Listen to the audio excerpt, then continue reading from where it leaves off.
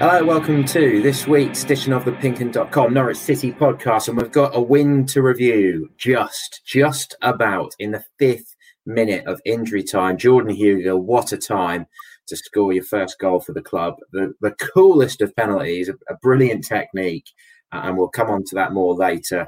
Dave Freezer here. You can also hear us on Future Radio 107.8 FM, joined by Connor Southwell and Paddy Davitt to review that game at the New York Stadium, which was a very lively affair, wasn't it, Pad? And as much as I enjoyed it as a spectacle, and I know people could watch it on live streams, and even a few or a couple of hundred people were watching it at Carrow Road, which we'll touch on as well. But at full time, there was a big part of me that felt, it's so sad that fans aren't here for this. When you think back to those celebrations in 2019, when Godfrey had scored the winner and all that sort of stuff, this would have been an epic away day, wouldn't it? 100%, and it was obviously the same end, i.e. where the away supporters would have been massed to that goal, and you can see even like it was almost Jordan Hugill. He's slotted the penalty, he's ran behind the goal, and then nothing. He has to turn back round, and Adam Eder jumps on him. You know, it's kind of almost as if for a split second he thought, right, I'm off here. I'm going to go and celebrate with the masses. Oh no, there's a swathe of red seats in front of me. I'll turn back, and the only noise really was from the Norwich dugout. And I saw somebody else tweet as well, not only yesterday, but Huddersfield, that opening day, that would have been in front of the away end, that late goal for Adam Eder that day. Paul Warne, who obviously wasn't there, everybody knows, having to self-isolate, Rotherham's boss, boyhood Norwich fan, he really hit the nail on the head in his programme notes yesterday when he said, you know, this game was special for him because of his dad, who's sadly no longer with us, and walking along the concourse at Carrow Road, then you get the first glimpse of the pitch when he was a nipper. It evokes those memories, and then he went on to say, to bring it right up into the present, that those memories were being denied at the minute because you, the fans, aren't allowed in, so that the players can't share those special moments, or coaches, as it is now in Wardy's case. And it's the missing link. It's that performance, that comeback at least, deserved to be savoured by fans, not on computer screens hundreds of miles away or at Carrow Road behind glass in the corporate lounges. It needed to be really savoured by supporters because, you know, without wishing to repeat what's already been said, without supporters, football is nothing. It is, but we won't go on about it too much. Unfortunately, I think the reality is certainly dawning on us now that we're probably going to be reporting on pretty much a whole season behind closed doors, and that's not something we're looking forward to at all. Obviously we are privileged to be there, and we won't overlook that. We'll do everything we can to bring as much of that as we can to you guys. But the sooner it's safe for us to get back to normal, the better, because it feels like potentially happy memories could be being lost. Connor, how was it sort of following it from afar? What sort of vibe did you get on that performance overall? It felt to me like that they weren't far away from a good performance there. It's an entertaining game, but a lot of chances at both ends. But I feel like if their confidence was top notch, then they probably would have won that game reasonably comfortably. Yeah, I agree, and I think, to be fair, the best bit of quality we saw in the game was the move that led up to the equaliser from Norwich, in terms of really slick one-touch passing, completely cut off Rotherham open, and if the defender doesn't get there, then Jordan Hugill nods it home. So it wasn't, for me, perhaps as good as the performance was against Derby. I wouldn't necessarily say, but look, they found a way to win. I think, given the backdrop of all of the international players and the sagas that went on there, how late they returned to training, obviously the transfer window as well. There's lots of things going on in the background that they're having to adjust to, and they're there to be shot at. And at the moment, people are shooting at them. And I think because of the expectation that there is this season, that the standards have gone up, and I guess rightly so. So it kind of feels like they're having to perform at their best every week for it to be justified, when I think it was a performance that they needed to bring, really, against the Rotherham side, who did a lot of things really well, actually, and made it a very difficult encounter. I don't think it was necessarily the game they expected. I think they were expecting to sort of try and break down a deep Rotherham block, and that wasn't necessarily the case. They pressed with intensity, and actually they then found they had a bit more space in behind. So it wasn't the best performance, but it was a win, and it's the confidence, like you say, that they'll get from that, because there are still moments in their play where you can see that it's lacking. And I know that people are keen to make comparisons with 2 years ago, but I mean, it's if it's not a completely different squad, those who are still around have obviously had a lot of experience that have shaped them a little bit differently now, and Daniel Farke as well. So it's still probably not where I would want it to be performance-wise, but you're right, they won, they found a way, and good teams always find a way to win games, and that is the most important thing at this stage, because if they would have drawn or lost that game, then I think there would have been some very serious questions posed of Daniel Farke and his squad, to be honest. Yeah. Right. Well, let's kick off with a little bit of Daniel Farke now, just as before we get stuck into the game properly. We've also got some questions from you guys, so we'll come to them a bit later in the pod. But first up, here's a bit of reaction from Daniel Farke. Quite eventful. What was it like to stand there as head coach as that game unfolded? Give us your overall thoughts.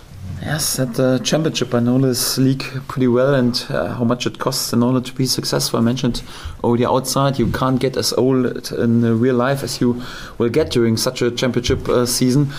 And I have to say, for the neutral, it was a top championship game, because you also could have to give many compliments also to Rotherham, because they were here with a top performance. You could see that they have this euphorism and also the self-confidence out of promotion still in the game, and it's no coincidence that they just have lost one game before this game, and also that they never conceded more than one goal so far, and they were brave, they were aggressive, they tried to press with intensity. I liked also the performance of my team in general. I think it was a really good championship performance. And difficult game for us. I'm pretty sure that not many teams will win here 3 points at Rotherham, especially not here in the beginning of the season, when they are full of the self-belief and euphorism. And for that, after being back to win this game out of a losing position, and difficult story of the game feels really massive, and many compliments to the mentality of my players, because it was, of course, also a tricky few weeks with all this transfer speculations and also like the build-up. Yeah, many players were away. We just had several players back yesterday on the training pitch after they were on international duties. Difficult, and then to show this mentality and in the end to win this game, and also I think that deserved win. We had just saw the statistic: 65% possession and 21 shots and many shots on goal. No doubt it's a deserved win, but in a tight game, and it feels massive today. Thoughts on the red card incident? I don't want to speak in a bad and negative way about a player of the opponents. Don't want to speak about bad intention or whatever. That's not my style. And I hope, and I don't think it was a bad intention. Just like it scene looked horrendous, and I was fearing that in this moment that Oliver Skipp's loan stint came to an end, because such a foul in such a situation can sometimes be the end of a career anyhow. So it was, if I'm honest, surprised that he could play further on, and also I'm unbelievably grateful that it seems like nothing serious has happened. Yeah, there are some stones still on his legs, but anyhow, Oliver seems to have a pretty special physical condition also with his knee anyhow, and it seems like nothing serious has happened, so thank God. And I'm just happy that out of the scene Oliver Skipp can play football further on.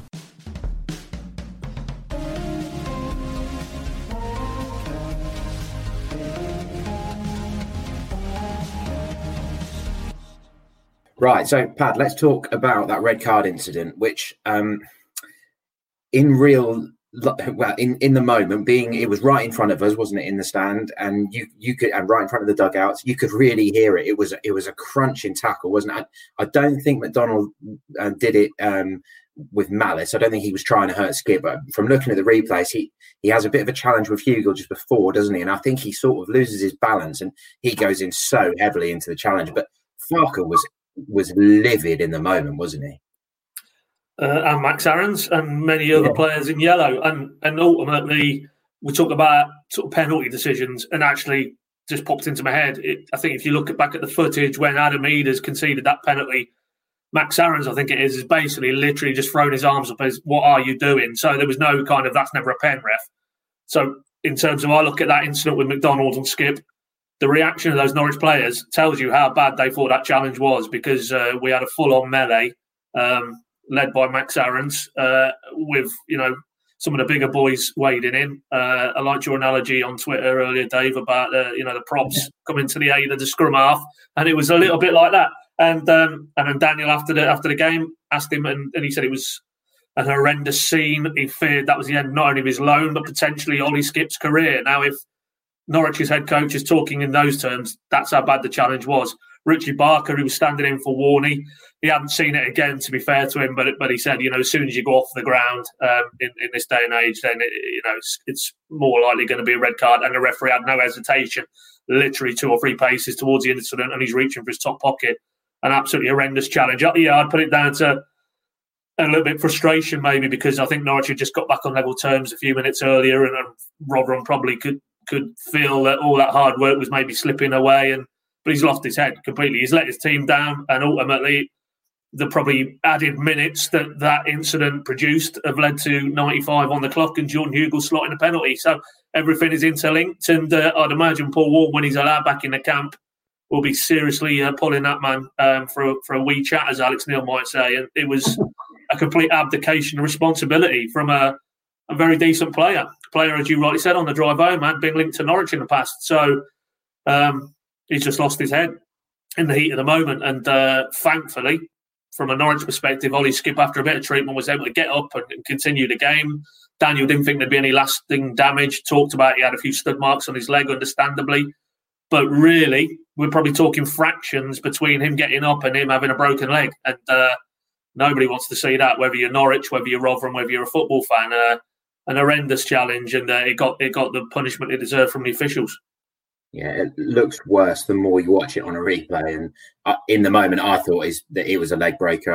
I was really concerned for him, the way he reacted as well. But the club have put out a good little video in the tunnel, haven't they, just after full time, as the players go back towards the dressing rooms. And that finishes on Skip walking through and joking to one of the backroom staff, saying, it's going to hurt in the morning, but laughing it off. So hopefully that's a good sign and a bit of a lucky escape. But yeah, a very, very poor tackle.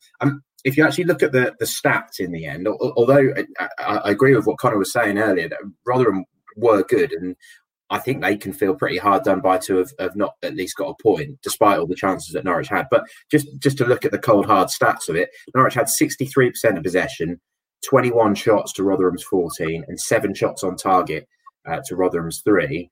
And this is unusual for a Norwich game as well. 52 aerial duels in the game. Rotherham won 28 of them, and Norwich won 24. So I think we can, from that, you can see that they managed to turn it into the battle and the scrap that they wanted it to be. And Norwich, talking to Hugill afterwards, he certainly felt that they had stood up to that and had shown that they could handle that. Now, other than an own goal and a very, very late penalty, then maybe we wouldn't be able to talk in those sort of positive terms. But in that first half, Connor, particularly, Stephenman was very prominent. You can have a look at, he was our player, watch that at PinkUn.com. And they really did have the chances that they should have been equalising quickly after that opening goal. Yeah, it was shades of last year, wasn't it, in terms of them having opportunities and not necessarily having the composure in front of goal, I felt. But I was a bit puzzled by their first half performance, I admit, and I think part of it is because of the way Rotherham pressed, but there didn't really seem to be a clear plan. Jordan Hugill was playing up front, and yet we didn't see the crosses that we've seen in weeks gone by, and that felt a little bit strange, and it just felt a little bit unbalanced, I guess. And again, Rotherham were kind of forcing them along. And we saw that with obviously the goal that they score after 3 minutes. The press comes so intensely that Max Aarons, or Tim Krul rather, is forced into a mistake. So I think a part of that sort of period of their performance was because of Rotherham's game plan, perhaps rather than Norwich's. But it does feel like we're perhaps having to adjust our perception of what a Daniel Farke team is a little bit. I don't think it is this, certainly not in year 4. I don't think it is this slick possession-based side that we've come accustomed to. And you've sort of said the possession statistics there, and I think they will please Daniel Farke, but I don't think it was as slick and as free-flowing as perhaps we've become accustomed to 2 years, if you want to use that example. But it does seem to be a bit more variation in their play, and there does seem to be a willingness to work it to wide areas, and I think that probably was needed in yesterday's game, if I'm honest, because of the type of game it was. And it is too early to kind of look for trends and stuff, but I think they did have to approach it slightly differently because of the outfit that Rotherham are. And it's going to be fascinating, I think, to see if on Saturday against Wycombe, who in their own right will try and make it an attritional affair, whether they go in the same direction. And then we can sort of really gauge sort of where they're at. And this is kind of it at the moment, I think, because it kind of feels like the performances and the results aren't quite matching up yet. And they kind of, if they have a good performance like they did at Derby and Bournemouth, they don't necessarily get the result, as opposed to Rotherham and Huddersfield, where they have won games and perhaps haven't been the best. So it does feel a little bit of a mismatch at the moment, and it's just about joining them up. But there's plenty of potential there. I think you can see that with the first goal they score, and obviously plenty of endeavour as well, because as I said at the start, good teams find a way to win. And if you can win games where you don't particularly play well, then that bodes well for you, I think, and your season. But for me, it's what they can extract out of that performance and that win in terms of confidence and in terms of positivity and maybe a bit of togetherness as well. That incident you spoke about there with the red card and how players get involved, that can help build togetherness, and particularly with the new guys. I mean, you mentioned Gibson and Hugill jumping in. That's probably going to help, I think, with those around them and the trust. So I think it's probably more what they do with this performance rather than sort of focusing on this performance as a whole, because ultimately at this stage they needed a win and they got a win, and I don't think you can really judge the performance unless it becomes a trend in weeks to come, which hopefully it doesn't. Yeah, like you said, this is just a start of, if they're going to push up the league and get involved in that top six mix, then this is just the beginning of, literally a very busy phase, the first of 7 games in 3 weeks. But Pat, just to touch on Rotherham's goal quickly, it sort of caught all of us a bit unawares, didn't it? Because when the ball came back towards goal, it looked like it was fairly safe, and then all of a sudden the ball was in the back of the net. But I guess Skip and Hanley take the majority of the blame, Krul and Aaron's a little bit. But from when we were talking on the way home, we generally agreed that Hanley improved quite a bit as the game went on, didn't he? His head coach certainly felt so. He felt it was a top performance thereafter, and he was very quick to get in the mitigation. That was his first game since pre-lockdown. And that statement alone tells you how long since he was on a football pitch for Norwich City. So echoes of Tim Closer last season, probably coming back a little bit too soon, but that's where we are. We don't need another podcast on the central defence issues, but without Zimmerman, he had to come back because there was only Gibson fully available. So Daniel, as he said, worst possible start for the team and for Grant, but it's a measure of the man's character. To be honest, I didn't see it in real time. If I'm really honest, I've sort of looked up as Ladapo was just putting the ball in, but having seen it back, I'm not really buying that you lay that at Grant Hanley's door. Yes, he's been too slow and got turned in that aspect, but no more so than Zimmerman did against Bournemouth or against Derby for the free kick. For me, it's Krul. Krul has played a very high tariff ball out, given the way Rotherham were pressing from the front. He's an experienced player. Maybe he needed to go a bit longer there, because then Aaron's is second favourite. He's lost the ball. Skip's got himself under the ball, and then it's in your box. And to be fair, good anticipation from Ladapo. But yeah, I mean, there was a lot of anti-Hanley on my timeline immediately after that goal, and having seen it back, I think that's very wide of the mark. I think it was more a collective mismanaging of that situation from Norwich. Starting with the keeper. But yeah, thereafter, I thought, moving forward, we're talking about, what can we hope for moving forward? I thought there was signs, him and Gibson, because they're two reasonably experienced operators now, and, they've played at this level and higher. One of them's an international, one was in and around it.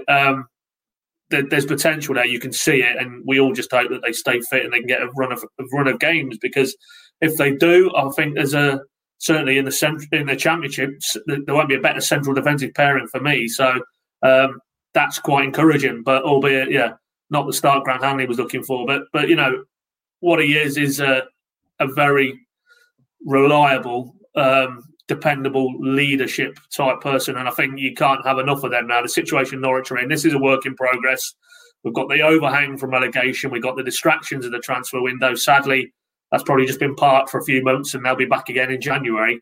You need leadership, real leadership on that pitch. And Hugill I'll throw into there as well, and Krul. And so for me, it's a good sign that Grant Hanley's back, albeit we've got to cut him a bit of slack because, he's not going to be, I think by common consent, there was a period in the Premier League last season that was his best spell in Norwich colours. But he got to that point because he was playing regularly and he was free of injury. So we need to see that again. Let's see where he is with a injury-free run sort of around Christmas time. I think then we'll see the best of him. Yeah, because that's going to be tested, that hamstring now. He had surgery on that hamstring as well, didn't he? Same as Byron did. And I think I'm right in saying, 2 games in a week for the next 3 weeks. So that's going to be put under strain. Are they going to need to maybe rotate him and Zimmerman a little bit to get them both up to full fitness? We shall see. But yeah, I was certainly a big fan of the way that Grant Hanley was playing prior to lockdown. So let's hope that he can build on that. And I think one of the good things about us being in these empty stadiums at the moment is you can really hear everything that the players and the coaches are saying, and that provides some great insight. And you really did hear Hanley and Gibson bellowing from the back, and Krul as well. We always hear Krul, don't we? And really leading things from the back. So encouraging signs there. I think Stiepermann and Eder both should have scored in that opening sort of 20 minutes or so. Both wasted very good chances. Stiepermann did some good, some bad. The one that I hadn't realised was quite as good was the long-range shot from Eder, which when I've seen it on the replay, that really moves in the air and was actually quite a good save from Blackman in the Rotherham goal. So, as we said earlier, they probably should have equalised earlier. But if Norwich go on to have a good season from here, Connor, that Tim Krul penalty save is going to be the moment that we talk about a lot, isn't it? Because if Rotherham go 2-0 up in the 21st minute, I think we sit here and talk about a very, very different game right now. Yeah, I would agree with that, and that's what he's so good at. And Paddy referenced the experience they have in that side now. That's why it's so critical for the big moments. You look at Krul's penalty save, and then Hugill converting one. They're 2 really high moments of pressure that they've dealt with very, very well, and Norwich probably need more of that in quite a young squad. So absolutely, and I've seen a few people talk about it being a turning point. I think we can only really judge how much of a turning point it is once we probably come out the other side of Bristol City in a couple of weeks, and we'll see where Norwich City are then, because then we're around the 10-game mark, and I think the league will start to take some sort of shape, albeit very loosely at that stage. So in terms of a turning point, I think it has all the potential to be the same way that 1-0 win over Middlesbrough was 2 years ago. A very different game, but I still think that they can extract the same level of confidence out of it, because there was a lot of good elements in their performance. There was a lot of stuff that needs to improve, and they will know that more than anyone. But confidence and momentum is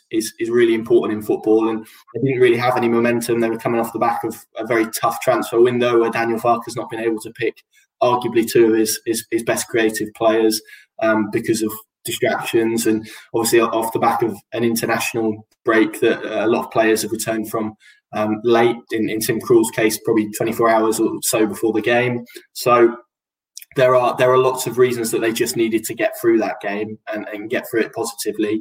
But in terms of the turning point, and it has all of the potential to be that, but they need to make sure it is that. And they've got a really appealing 2 games now at home against Birmingham and Wickham, where people will probably look at them as the favourites in both games. And if they can extract at least 4, possibly 6 out of those, then we're really talking about liftoff, aren't we? So it feels like quite a big week in many regards. But in terms of that experience, that's exactly what they probably lacked in the Premier League at stages last season, in those defining moments in both boxes. They didn't quite have enough quality or experience to navigate their way through games in a way that could get them results that we saw yesterday. So that has to be a massive positive. I think it shows that they do have quality in their ranks, and they probably have too much quality not to win games at this level on a consistent basis for me. Yeah, I don't think there's much debate over Ida's concession of the penalty there. That was he got himself in a bit of a muddle there, didn't he? Sort of in the replay protesting to Tim Krul. I'm not really sure what point he's trying to make, because his foot sort of gets caught in between the Rotherham player's legs, doesn't it? So I think he panicked in the situation. But interesting to see how he develops. And Todd Cantwell not involved because of this bruise that Daniel Farke had teed up in the press conference ahead of the game. So it sounds like Todd will probably come into contention for Tuesday, hopefully. But some good stuff from Adam, some encouraging signs, although did still try to play like a striker most of the time. Let's just talk about the equaliser a bit then, Pat. Although there was a disallowed goal as well, wasn't there? Stiepermann, the offside call was correct. It was a Kintier free kick from the right. Stiepermann controlled it well and slotted it nicely. But yeah, in fact, Hugill, Hanley and Stiepermann all offside. The Rotherham line had held firm, basically. But the equaliser, kind of touched on it a little bit earlier, Pat. It was a nice team move, and Max Aarons, again, showing his quality, great bit of pace. Excellent. Yeah, it was. Connor's right. One real moment. And you can draw a parallel with Derby, because they tried, there was a couple of moves in the second half against Derby, I recall, where it was that one-touch computer football. But they didn't have the final clinical edge, and they're obviously trying to do that on the edge of Derby's box that day, and Derby were very well marshalled by Curtis Davis. But this move was in the central midfield, and crucially, Aarons was able to open his legs and get the other side of the fullback. Then you need the pass from Buendia, absolute top draw, perfect weight on it into his path.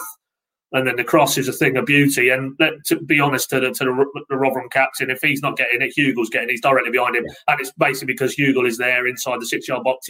He's had to play it. And it was just, unfortunately, for him anyway, he bundles it into the net. But, yeah, I mean, Farke, I'm trying to think what he said now. He said that was almost like peak Norwich, or that was perfect Norwich under him. That's what he wants to see, that really good passing, but passing with a purpose, progressive passing, not lateral passing. For that to work, you need runners, and Aarons gives you that width down the right. It was crying out for that after the end of the first half. He'd been criminally underused, and when he did get in towards the end of the first half, there was 2 chances in quick succession. He cut back a ball for Buendia, who I think hit the keeper, and then he cut back a ball for Stiepermann, who sliced it horribly wide. And there's no doubt in this division, if you can get Max Aarons on the front foot, then this kind of evolution that they're trying with a more physical, focal presence in Hugill, that's what's going to happen, because he will be able to get to the byline.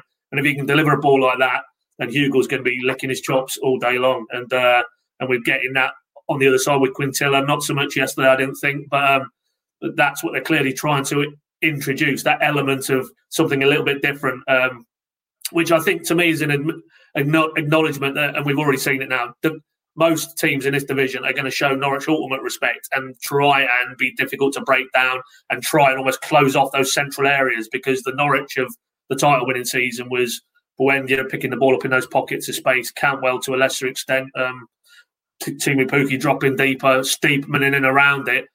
And if that's what they're expecting from Norwich circa 2021 vintage, then they need to come up with something a little bit different. And I think that's why they went out and got Poeta. They were hoping Onel would offer that. Unfortunately, he's going to be injured now, but maybe Ida can take on that mantle. And clearly, he's dropping Jordan Hugill into the mix. That man feasts on balls in the air, and so they're going to have to provide that level of service, at least to inject some variety. Because if they try going through the centre with Jordan Hugill as your focal point, it's not going to work. That's not his game. And it was great to see that. And obviously, Buendia was key to that. Skip triggered the move. I think Stiepermann laid off the ball as well. But that really, that should whet the appetite for Norwich fans, because this is, for me, a work in progress. It is season 4 for Farke, but he's basically, with the squad turnover, this is really him now trying to reinvent something and meld old to new while still winning games of football. And you see in a move of that quality, when they can put it together, there's not many teams in the Championship will be able to live with them. Whether it was Rotherham, whether it was Watford, Bournemouth, I don't care. That was Premier League quality, that move, and it's a good sign that things hopefully are edging in the right direction. Maybe not on the pace of change or the pace of evolution for some Norwich fans, but I think it was another step in the right direction, with the caveats that we've all talked about. There was certain areas for alarm still defensively, the lack of clinical edge. But I feel that will come. I feel if they get the base right now, and players trying to integrate new players, and then the existing players all understanding their roles and what Daniel is asking of them. I can see them rapidly getting to the right end of the table. Yeah, I mean, the games this week, Birmingham and Wycombe at home, they get 4 points from that, and there's a good chance they're in the top 6 by the close of play next weekend, and there's every chance they can win both. But yeah, that expectation is completely different, isn't it? During 18-19, we kept going into games, and we all knew, and the Norwich fans all knew, how good that team were. They were blowing teams away. People were underestimating them every week, and it wasn't until sort of the final maybe 10 games of the season when teams were going, Norwich are a good prospect, we're going to have to start defending. This is totally different, isn't it? Teams are going to look to thwart them. They are going to be so wary of what Norwich have got to offer this year. So, yeah, that's an interesting way to put it, Pat, in that they look like they have read that and seen that and had that bit of foresight to change the direction, or at least to be able to change that direction. 10 minutes to go. Vrancic and Pukki come on for Skip and Stiepermann. I thought Vrancic was pretty good, actually, in the 15 minutes he was on the pitch. He did play sort of deeper as more of a central midfielder, which is almost a little bit in contrast to what Daniel had said at the start of the season about seeing him more as a number 10 option, as more of an advanced option. But I thought he did pull the strings a little bit. And from where we were sat, Pad, we really thought he'd scored with that header early in injury time, didn't we? And that flashed across the goal. But then we're into Farke time, which thankfully we can start calling it again, Connor. And it was a great moment, but it clearly was a penalty.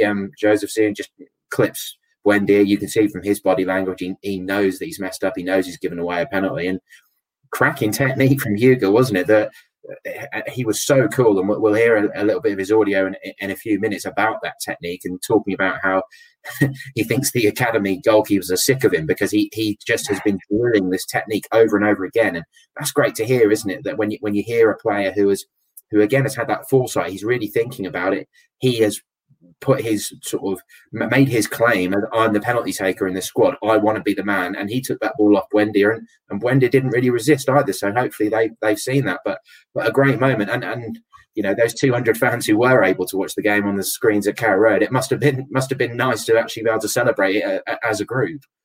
Yeah, it must have been, and it was a really good penalty.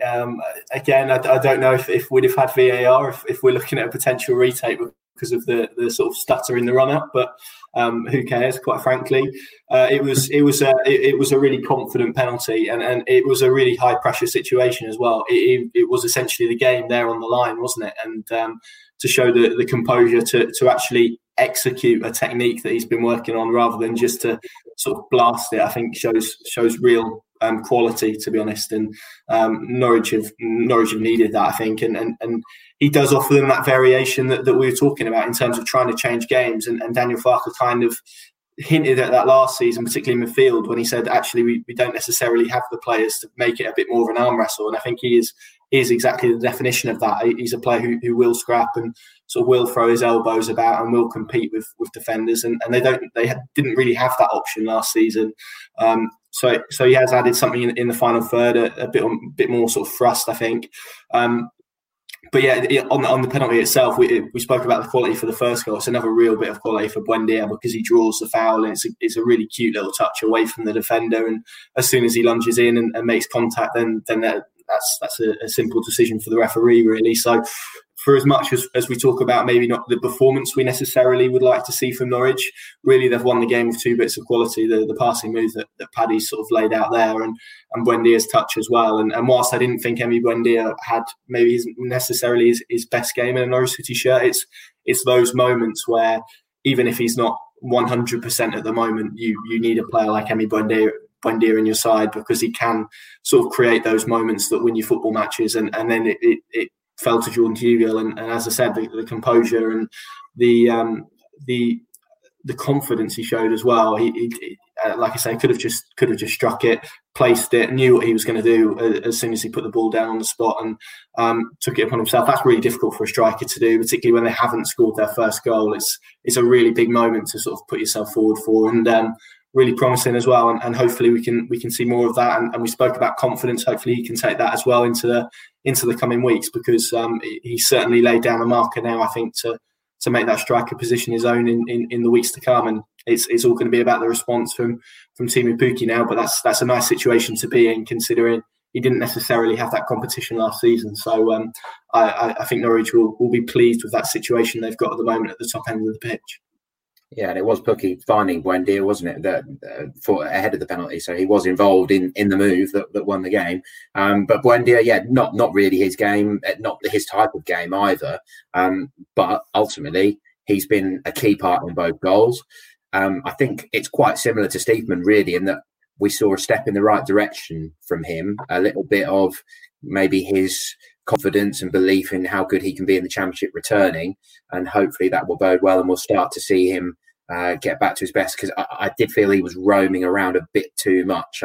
That's something that's always frustrated me a little bit with Buendia. I do feel that Farke needs to get him to hold his position on the right just a little bit more, because he does leave some big spaces at times. But finally, Pat, before we hear from the man himself, I think in your ratings you have used the word talisman about Mr. Hugill, haven't you, in your ratings, which of course you can read at PinkUn.com. And again, we don't want to get too excited about the performance and about the win, because this is a team who've just come up from League One, as difficult and stubborn and robust as they are. But Hugill is another one who's taken a step in the right direction, isn't he? Yeah, well, I mean, it's impossible not to sort of see him as the new Mr. Grant Holt, because the part of the world they come from, the background they had in terms of coming up through, not necessarily the polished academy conveyor belt.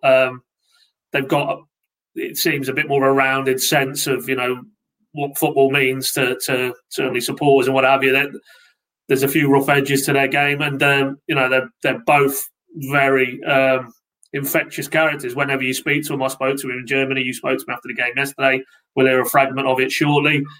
You come away thinking, what a bloke he is, and if he's like that around the camp and that bubbly kind of character, you want to be around people like that. And I think that could turn into be a very good piece of business on and off the park, because it isn't just about what he offers on the pitch, in the changing room, around the training ground. You need characters like that to row in behind. You need to, physically, he's the sort of man you could, follow down the line and out onto the pitch and into battle. And they will need that in the Championship, because, the soft touch Norwich of last season will get dismissed quite easily at this level. They need to be able to roll their sleeves up. They need to mix it, as well as having that undoubted quality. And we've just come off a chat about Buendia. There's no better technical player in the Championship than him, but that alone won't be good enough. And that's why I think if I can get the blend right, what we saw yesterday was maybe just the first glimpse of how Norwich are going to move on in this season. And he is a talisman for me. I think, and you could see the way the players celebrated him after immediately he'd slotted that penalty. That he is somebody who, if he goes on and he's talked to. When I spoke to him in Germany, I think he mentioned it again to you yesterday, 15 goals is his target, because every season he wants to better what he did previously. And I think probably he can maybe raise his sights a little bit higher if he sees off the challenge from Teemu Pukki. And if he does that, then he's staying in the side because he's scoring goals. So, there's a lot to admire about that man as a man, as well as a footballer.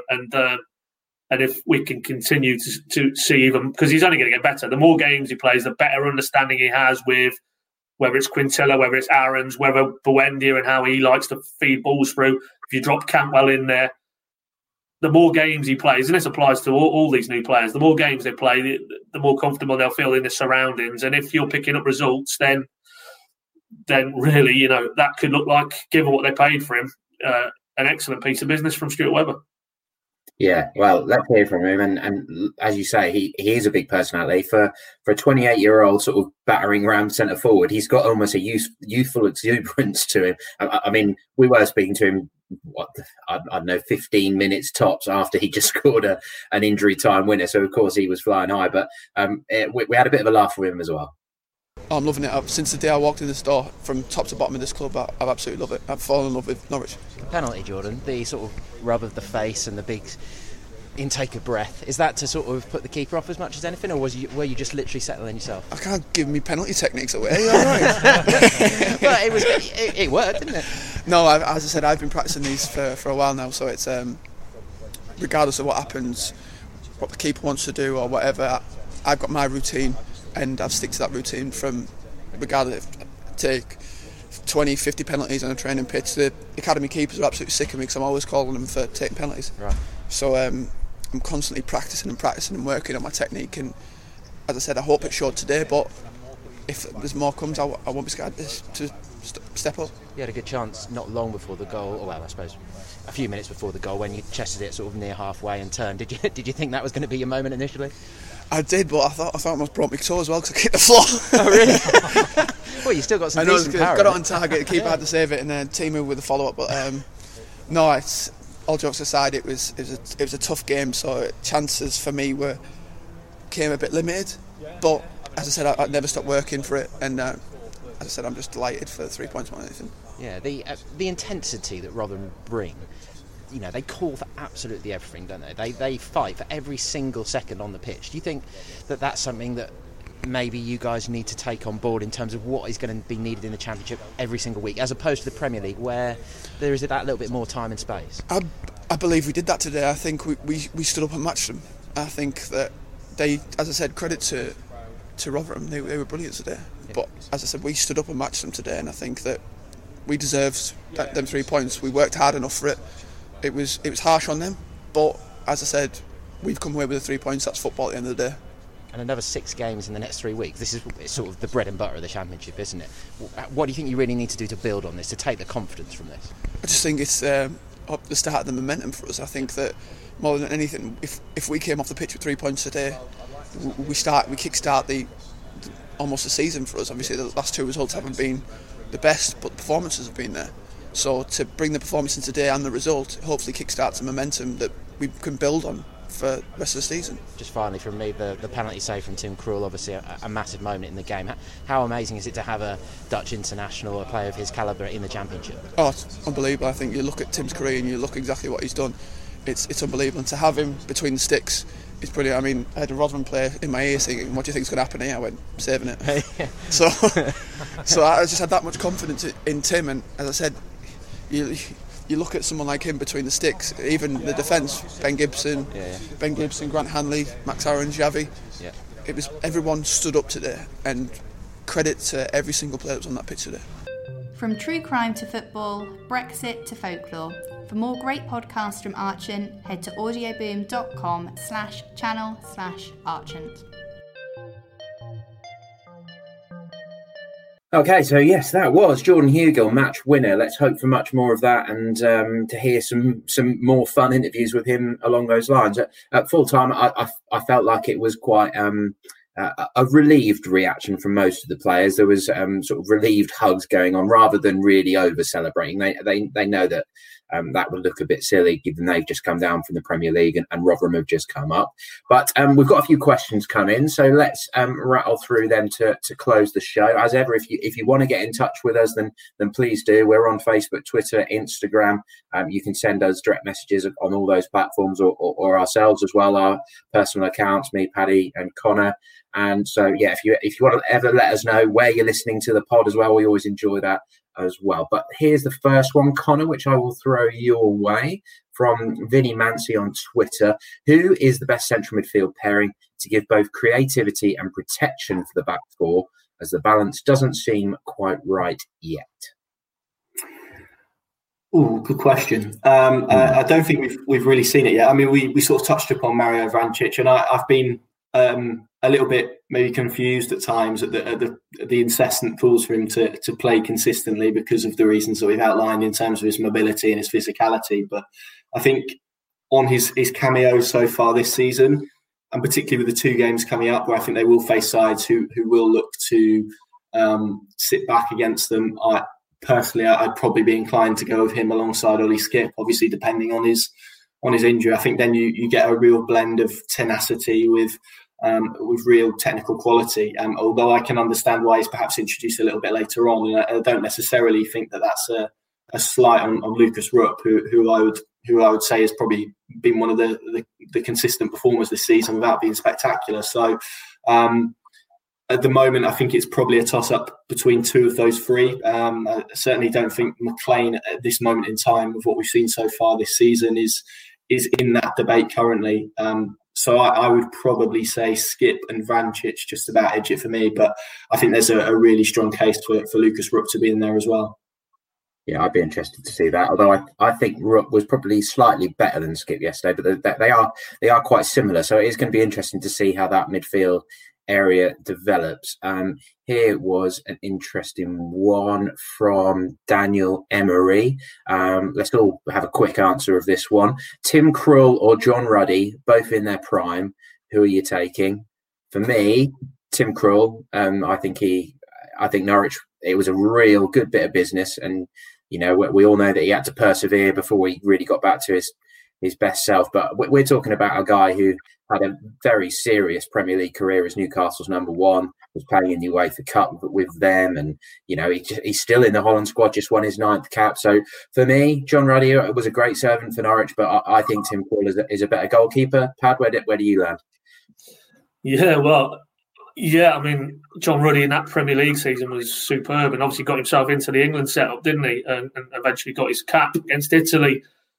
But you do. For me, the measure is their influence on the side, and Tim Krul is, player of the year currently, and underlined it again yesterday at Rotherham.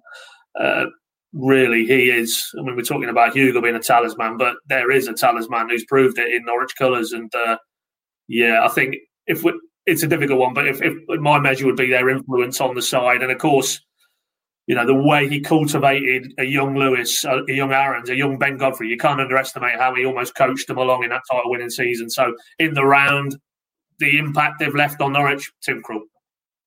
And Connor? Yeah, I would agree for the same reasons, to be honest. I think he's been excellent across 2 or 3 seasons. I would go with Tim Krul, I think, for the reasons that you guys have outlined, really. I don't have anything particularly to add. Yeah, the one thing we should say is that that's not a slight on John Ruddy. John Ruddy was a good goalkeeper for Norwich and an excellent servant, and it's a good choice to be able to pick between. Norwich, for some reason, as a club, always seem to be pretty well served with goalkeepers. So that's one area that I think they're two popular players, two goalkeepers that Norwich fans are, on the whole, always liked, although Ruddy did have his up and down moments, didn't he? Pat, I'll put this one to you from Luke Yotta. The move for the first goal had shades of our brilliant championship winning season. Can we get back to that fast, direct, confident style of play? Hearing Farke delight in the move after the game, it must be his intention for the side. Yes, with the caveat, and we've touched on it all the way through here, the expectation levels now, Norwich are perceived differently to how they were in that championship title winning season. So they can, if they get teams who afford them the space that Rotherham did, because they were trying to push forward themselves and maybe growing in confidence and thought, well, hang on, we can compete with these lads. Because Aaron's obviously had the space to run into. If you, as you could argue, Bournemouth and Derby adopted a template where they denied Norwich that space in behind, then it's a lot harder to see that free-flowing football then, because you're really relying on almost an individual bit of brilliance, whether it's Buendia with his intelligence in tight spaces to find a pocket of space. So yes, we can see it, but I think it's not completely within Norwich's gift. They will only be able to do that to the level they want to do it if they get teams who are maybe willing to come out and come out of their press and actually try and engage Norwich as an attacking force. And then if they do, we can see that on the counter, you drop in a Poeta with his pace as well as Aaron's on L when he's fit, Eder as well, Josh Martin. Then they could really devastate teams. And I think that's probably why, more often than not, championship rivals won't want to go toe-to-toe, because they know if they do, they're probably going to come off second best. So, yeah, that's the interesting one for me. Can we see a bit more of that, or is it going to have to be maybe a bit more of a measured kind of approach to how they try and break down teams?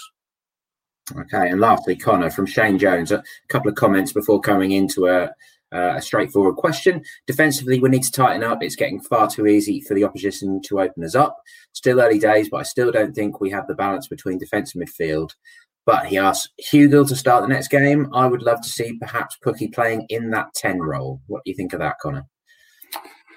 Yeah, it wouldn't surprise me if eventually we move to that sort of what he's outlined there with Pukki as a number 10, although I would caveat that with every time he's played in that position for Norwich, we probably haven't seen too much in terms of productivity. But I think they've probably had a bit of an issue with that 10 position since they got promoted to the Premier League, and they've tried Steepman and Duda, and no one's really grasped that position yet. I think hence why we're probably talking about Vrancic possibly in that role. But I think at the moment he would be a brave man to change that team. I think Jordan Hugill scored a goal. That's as a striker that usually means that you get a start for the next game, and I think probably deservingly so.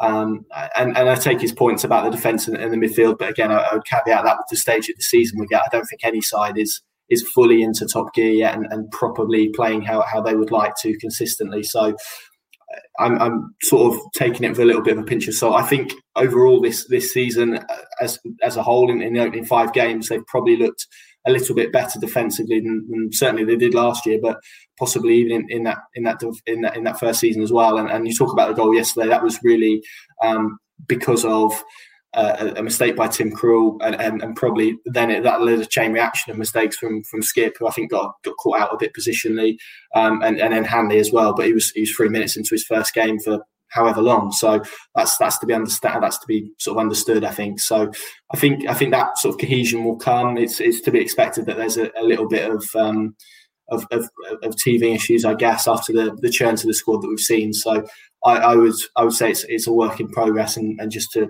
wait before we make any sort of overriding sort of points about the sort of cohesion of the team, because I think we probably need to wait a little bit longer to fully judge where they are in terms of that aspect of their game. But I think structurally they've been a bit better so far this season.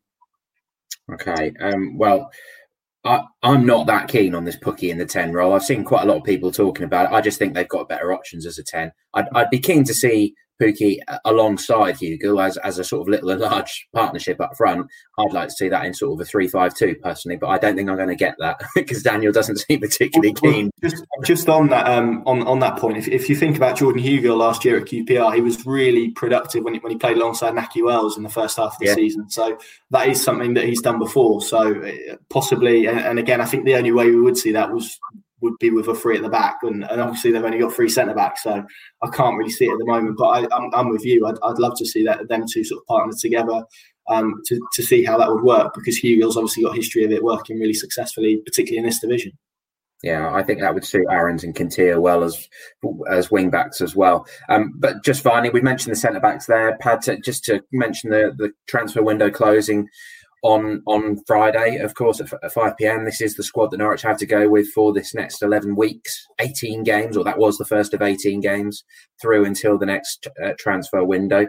It is just 3 centre-backs that they go with, but the only real business on that day was Tom Schreiber going to Blackburn. But I don't think there's been, although there was maybe a bit of surprise initially that he was in this group of players alongside Leitner and Dermot, that they were willing to let leave. I don't think there's been too much sort of outcry about him actually being allowed to join Blackburn. Would you agree?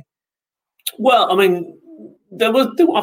I mean, I put the question to Farke. I did see more than one fan querying why would you give him to a perceived Championship promotion rival. I'm not sure I bracket Blackburn in that category personally, but Farke's answer to that was, well, Blackburn were the only club who picked up the phone, and lest we forget that those 3 players you mentioned were told before the end of last season, not going to be part of the plans, go and get yourself another club. So them and their representatives had a reasonably lengthy period of time through the summer to get themselves moves. And if Blackburn are the only club picking up the phone, then for me, it makes sense to let him go out there, play games. I know he didn't feature yesterday. He got beat to Nottingham Forest, but I think he only probably completed his move on the Friday, didn't he? Thursday, Friday. So probably hadn't trained too much with Blackburn. But hopefully he'll get a good block of games this season. And then you get his market value up to a point where maybe you can sell him on again. They have the recall option in January if they want to do that as well. So